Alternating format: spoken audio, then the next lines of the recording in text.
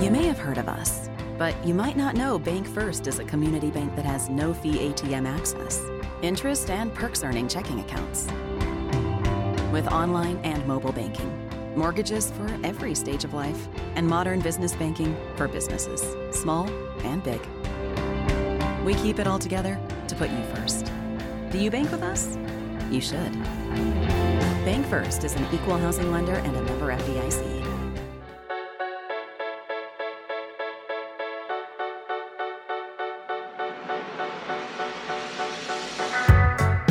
Well, welcome to Out of Left Field, presented by Farm Bureau. I'm Bart Gregory, along with Charlie Winfield.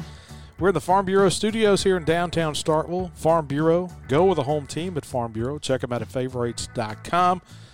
Agents all across the state of Mississippi there to help you with their great customer service, home life, auto, whatever you're in the market for. Our good friends at Farm Bureau. Charlie, I almost let you lead this thing off today.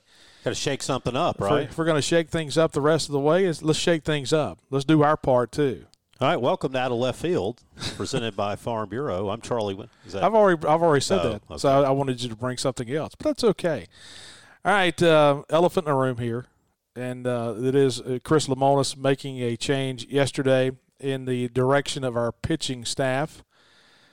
Is that about as lightweight as you could possibly say that, Charlie? Yeah, I was going to say, I think you soft-sold that one a little bit because this is rare. This doesn't happen very often in college baseball. Happens all the time in college football that a staff is changed at week 8, 9, 10, or whatever, where you just have to do something to let some pressure off. Very, very few times. You and I were talking earlier. I can't think of many times.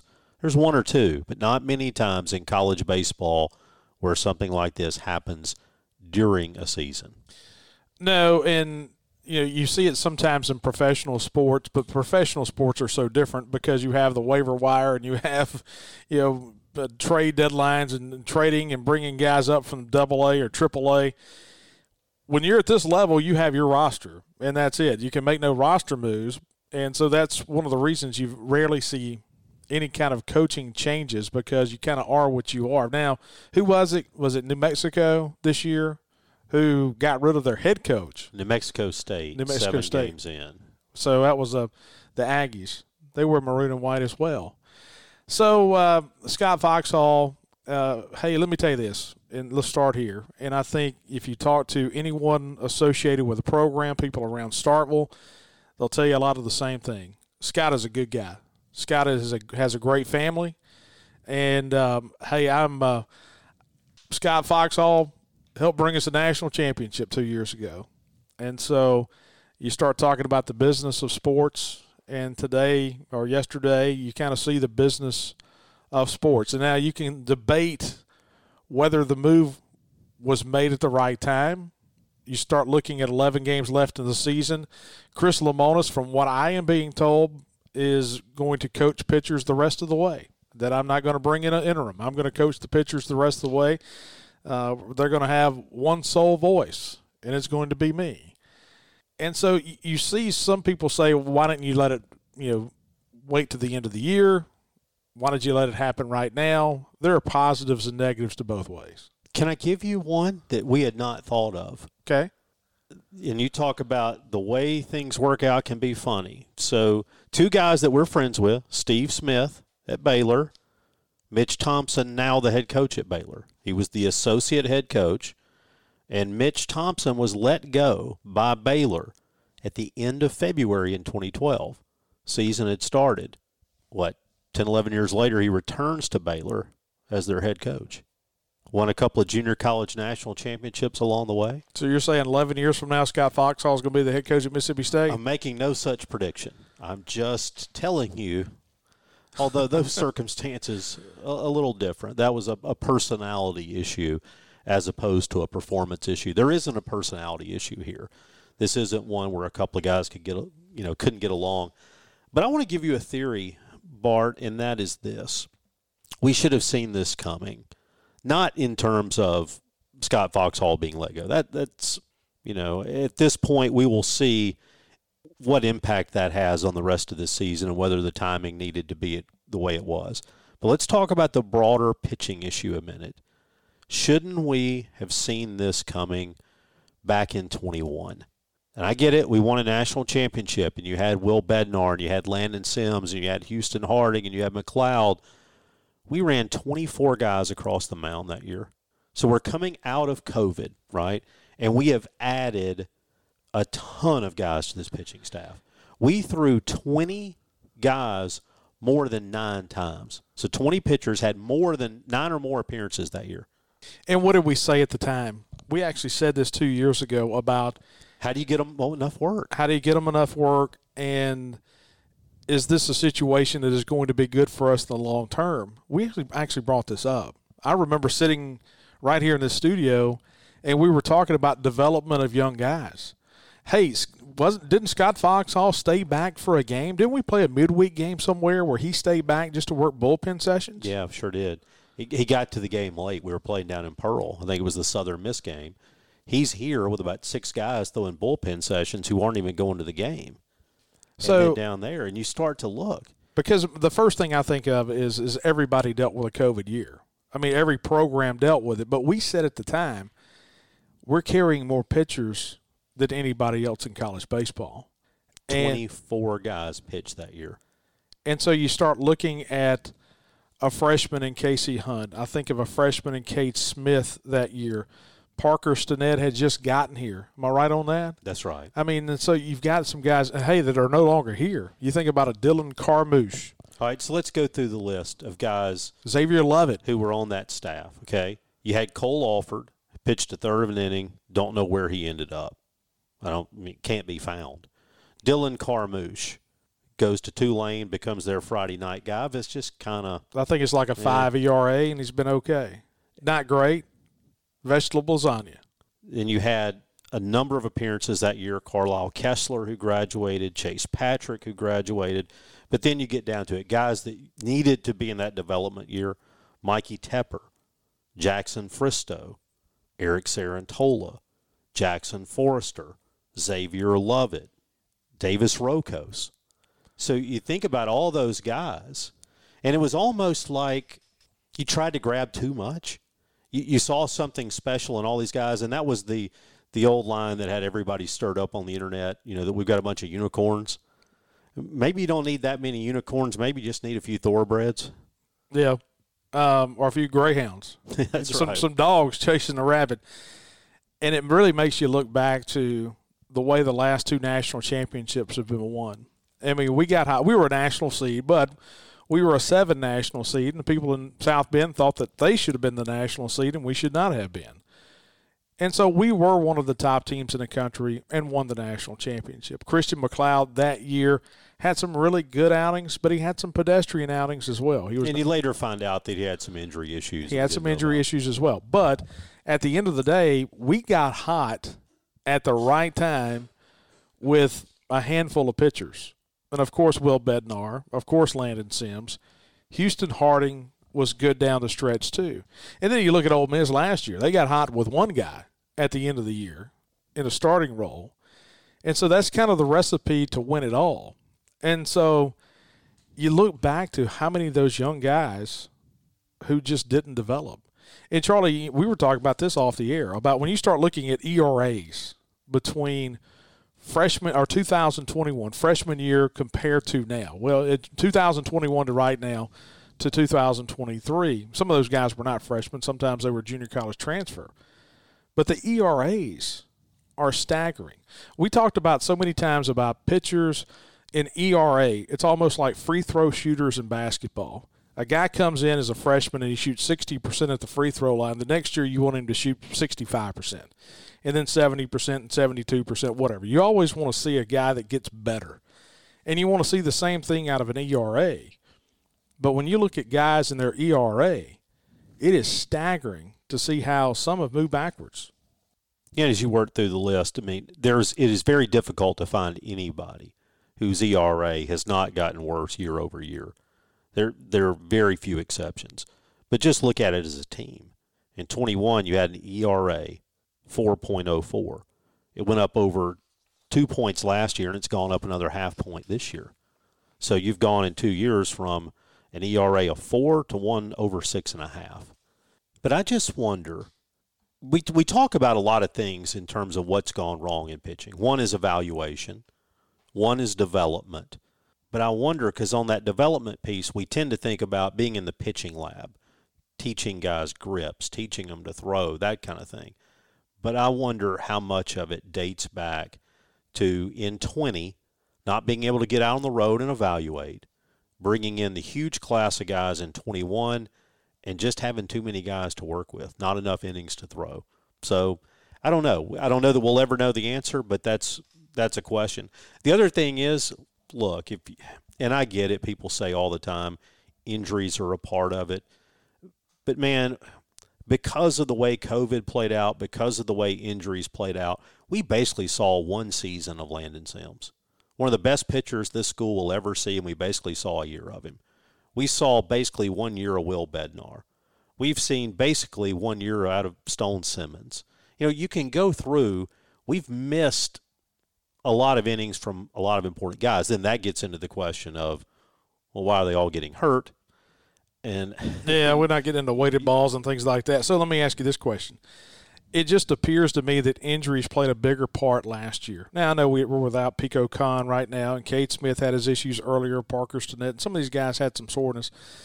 But it seems to me like last year kind of got the ball rolling. And I hate to say it like this because I'm just trying to think of a nice way to say this. Last year, it's almost like it taught you to lose a little bit, and you couldn't get out of that mentality. I think this year is more mental. I think it's here we go again. Am I wrong for saying that? It's one of the things about hitting is contagious and fielding is contagious and pitching is contagious. I think losing is contagious as well. And I think last year kind of threw you in a tailspin. And then this year when it all started and things didn't go 100% the way you wanted them to, then I think all of a sudden it came to maybe we're not as good. And we've said this all along. You've got to play at this level, at the highest level of college baseball, with an edge, with an arrogance. I hate to say that word, but you got to play with an arrogance. And I don't know if we have that air because last year we were kind of taught how to lose a little bit. Am I wrong for saying that? No, I don't think you are. I think there's something to that. And to me, that is one of the reasons why you make the shakeup now. It was inevitable. It was going to happen, be it this summer or now. I used to work with a guy whose favorite saying was, let's do something even if it's wrong. And isn't that kind of where we are? We need to do something. I mean, you and I have talked about all the things you need to do in the locker room, so that guys talk to each other differently. Maybe they need to hear some things differently. Maybe they need a different voice. You've heard me say before, my Methodist minister rule of coaching, every 6 to 8 years it's time to rotate because the voice needs a new congregation and the congregation needs a new voice. And you may not want to go to Decatur, but you're packing up and you're headed to Decatur, and that guy's packing up and headed to Senatobia, and that's just the way it is. What's wrong with Decatur? It's home by East Central, man. Well, that is the college. College with you in mind. Yes, it is. And who also has you in mind, and that's our good friends at Trax Plus. Trax Plus, located just down south of Decatur in Hickory, Mississippi. Trax Plus, go to TraxPlus.com for new or used heavy equipment, the Barco forestry equipment, the Saney excavators and mini excavators for the dirt contractors. Go to TraxPlus.com. Hickory, Starkville, Summit, Mississippi, Alexandria, Louisiana, and now over in Bessemer, Alabama as well. They have you in mind as well, just like East Central Community College. Trax Plus. Chris Queams, he's an East Central guy, OEC guy. Pretty sure that he went to EC. Everybody down there goes to EC. So, Trax Plus. And we're also brought to you by our friends at Country Pleasin' Sausage. Country Pleasin', made right here in the state of Mississippi, down in Florence on Highway 49. Country Meat Packers. They make that great Country Pleasin' sausage. So many different varieties. 5 years ago they had just a couple different varieties, but it seems like everything they come out with is a complete hit. I had some jalapeno cheddar just the other morning, and I eat Country Pleasin' just about every day. Whether it be some kind, whether it be blueberry maple every now and then, but I like just the old original. And you can get it now throughout grocery stores around the Southeast and also great restaurants as well. Our good friends at Country Pleasin'. They'll ship it to you. Go to countrypleasin.com. Well, Charlie and I will come back. We'll talk further about Mississippi State baseball and the final 11 games of the season. Once again, thanks to our good friends at 107.9 WFCA, sharing the show with you each and every week. We'll come back on the other side of the break. You're listening to Out of Left Field, presented by Farm Bureau.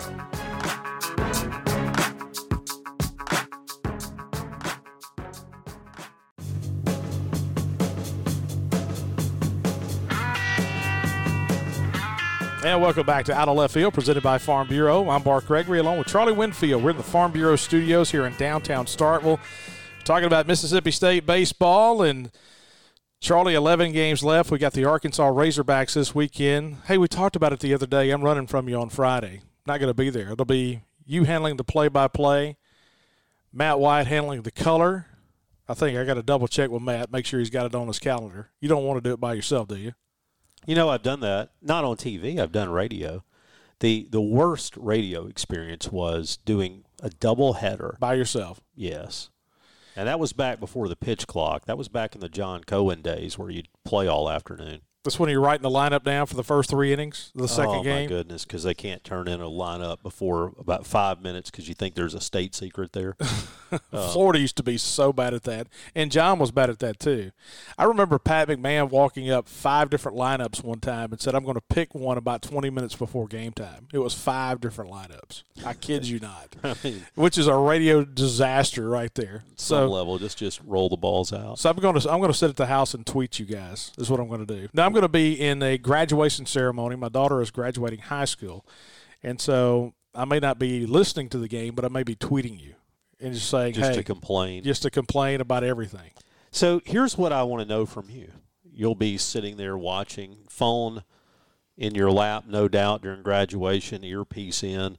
Never mind the broadcast. What is it that you want to see from Mississippi State?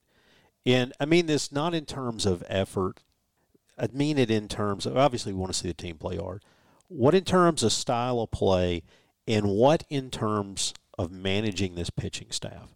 For example, do you decide I'm going TBD, TBA on Saturday and Sunday from here on out, and I'm just going to throw, if I got to throw all 4 starters in game 1 to win it, that's what we're going to do. So you want me to tell you my philosophy or the philosophy that Chris Lamonis is going to use? I want to hear your philosophy. My philosophy is this, is it kind of goes back to the old Connor Pilkington pitching in the minor leagues. I want to look at Cade Smith and say, let me tell you something. I need 7 innings out of you, and you're going to pitch 7 innings tonight. And so you're going to have to figure out, and I love Cade. Cade's a great family, love Cade to death. But it's almost in the back of your mind, if I know I've got to go 7, I may start the first inning at 90% or 92%, 93%. I may try to throw some two-seam fastballs just to get some action and a ground ball. If I know I've got to go, I need this team. This team needs me to go 6 or 7 innings, and just walk out and say, Cade, don't look at the bullpen. I mean, we ain't coming. And so this is your horse. You better ride it for about 7 innings. And so I listened to Jay Powell the other day, and Jay brought up a good point. He was talking about how that, when he was coming up pitching, you always pitched at 95%. And that way, if you needed that extra 5% on a pitch, you had it. And it could get you to the 6th or the 7th or maybe the 8th inning. I think that's kind of what I want to see. I want to see a starting pitcher take the bull by the horns and get out there. We need 21 outs. We need 20. We need 18 outs. I'll say 18. 18's a good out number. And say, hey, just get it done. That's what I want to see. Is that asking too much? Because you're asking these guys to do something completely different than they're used to doing. They're used to max effort. So therein lies the issue. Let's assume, for sake of discussion, that you and I agree that we've got to get back to pitching to contact a little bit, which I think we do. Can you turn – is that a battleship that takes a while to turn, or is that a speedboat? I mean, how fast can you make that turn? Because we've only got 11 games. Well, and in that situation, I think – so much has been talked about pitch selection. We've talked about that ad nauseum here for the last 2.5 weeks. If I'm a pitcher or if I'm calling the pitches and I understand that I need 18 outs, I'm not nibbling with a breaking ball on 1-1. You know what I'm saying? I mean, I'm not throwing a changeup on 3-2. I mean, I'm certainly not twice. No, I'm establishing I'm establishing the strike zone early in the count. And I am not – now, I'm not saying I'm going to throw fastballs all the time. You've got to mix in. Don't get me wrong. But instead of trying to fool guys, hey, let's get them to put it in play. And you know what? If we kick it at third base or kick it at shortstop, it ain't your fault. But dadgum, fill up the strike zone early. Not 1-0, not 2-0. I'm talking about 0-0. I want to strike. And it goes back to something we've talked about before. Solo home runs typically do not beat you. It's the walk before the home run. It's the 2 walks before the home run. It's the hit batters before the home run. I mean, it's not very often that teams are going to bunch together, hit, and a home run. Think about what we saw last weekend. Walk, home run, and then you do it again, right? So I think for me, I can get on board with that approach, which is say, hey, you're going to have to own some innings. So you agree with me? No, I This do. is one of the few times that you agree with me, Charlie. No, when it comes to baseball, I seldom disagree because I don't think this is complicated. Now, the problem that you have, I think, in kind of going to this idea of pitching in the zone is it's one thing to say pitch to contact. It's another thing to learn that you can, right? I mean, to some degree, it's easier to pitch to contact if you're Kendall Graveman and you've gone down to LSU and got 21 ground ball outs, right? Now I know I can do it. None of these guys have had success pitching to contact because none of them have. And you're asking for a very different mindset. And I do, like I said, I think it's the mindset that we have to have, particularly given injuries on the back end. I think it's a lot to ask, but I think we got to ask it anyway. You can't be afraid of failure. It's what you're taught in sales. I mean, it's what you're taught in everyday life if you're in any kind of sales industry. And that's one of the things I was taught early on is, hey, you're going to be told no. I mean, so many times a sales manager says, hey, did you get your yeses today? Some people say, hey, did you get your no's today? Did you at least ask? Did you at least try? Failure is not a bad thing. It's how you react to it. Oh, I don't know. You ought to hear a few people who sit in front of us. They don't take too kindly to failure. I say, are you tempted to put out cards in the stands? Just so everybody knows he's staying out there for 18 outs. Don't yell. Put it on some fans. Yeah. Put a QR code where you go to Today's game plan.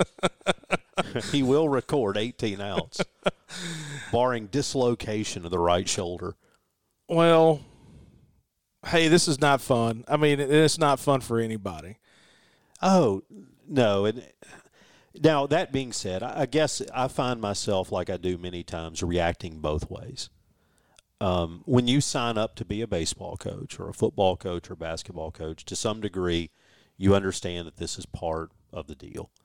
And it doesn't – that's the thing that gets me. A lot of times, you can still be a perfectly good coach. It's just a need to – you got to have a change. You got to have a different message or a different messenger. So on the one hand, when coaches go into that, they understand, hey, I'm getting into this. On the other hand, I don't love the – all the celebration to see a guy, just as a personal thing. I don't love seeing that. I think living in town, you sometimes get closer to people maybe than you should. And you kind of get – you understand it, but it doesn't mean you relish in it. Does that make sense? Yeah, it does. And so now we're at the spot where we just got to try to piece it together. And I think the big thing for me is my hope for this weekend is that we can find a way to support these guys who are going to be taking the mound and, man – see if we can get them through it. Are you coming to the Wiener Dog race? Absolutely. We talked about this on Sunday Coffee, and the more I thought about it, the more questions that I have. But I'm not going to ask you a bunch of questions about the Wiener Dog race. And, of course, what we're talking about is the Starkville Derby. The Starkville Derby. Chris Jans, is he the MC? Is he the Grand Marshal? He's the Grand Marshal. So does he let his dog go first? I don't know.